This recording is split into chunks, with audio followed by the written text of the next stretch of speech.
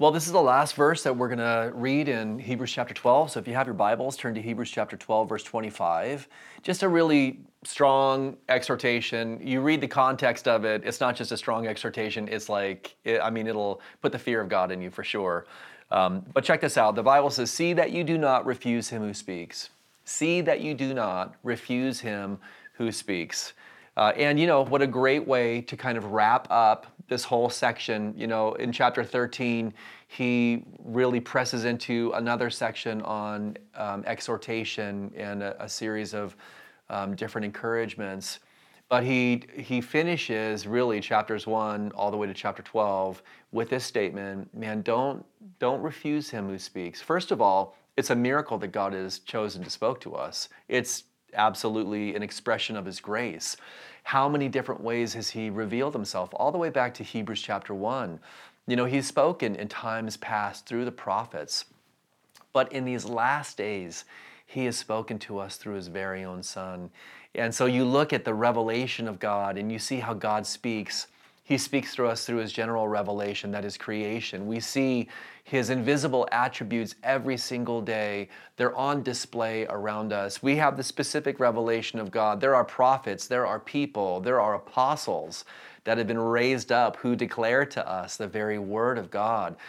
God has gone out of his way to give us very clear revelation. In addition to that, we have the Holy Spirit within us. The Spirit of God speaks to us, reveals to us the will of God.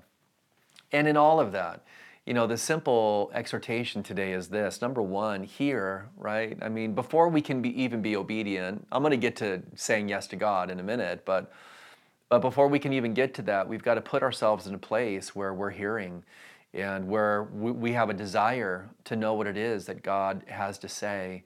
To not just compartmentalize our time with God to 90 minutes on Sunday morning a week, or a couple of devotions via video or podcast here and there, but to really make this, like Peter said, right? Disciples were kind of abandoning Jesus because he had said something in John 6 that was really hard for them to understand.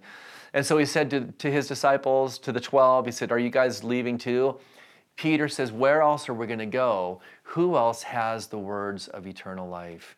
And that just expresses such an appreciation and love for the words of Jesus, right? You could imagine what it was like to be there when he was speaking there on the mountain and when he gave the Sermon on the Mount. And I'm sure people were just like listening to every single word, right? Kind of like honey dripping from the honeycomb and just taking it in and loving it, just not being able to get enough.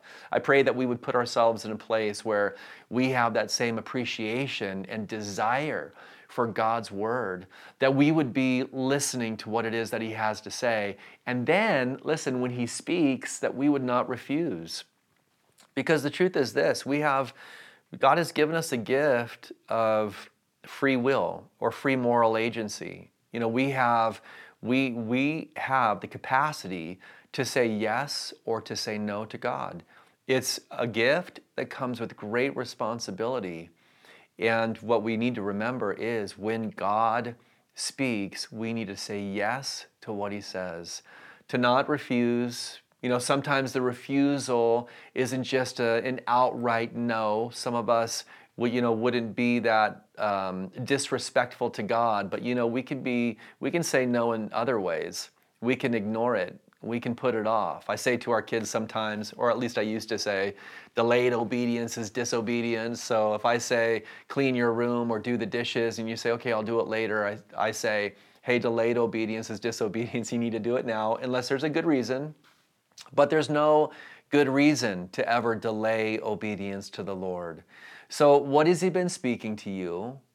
How has, as you put yourself in a position to really hear what it is that God has had to say, what is the last thing that he has said to you?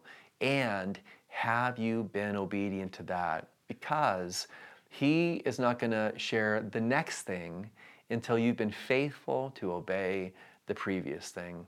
Let's think about that today.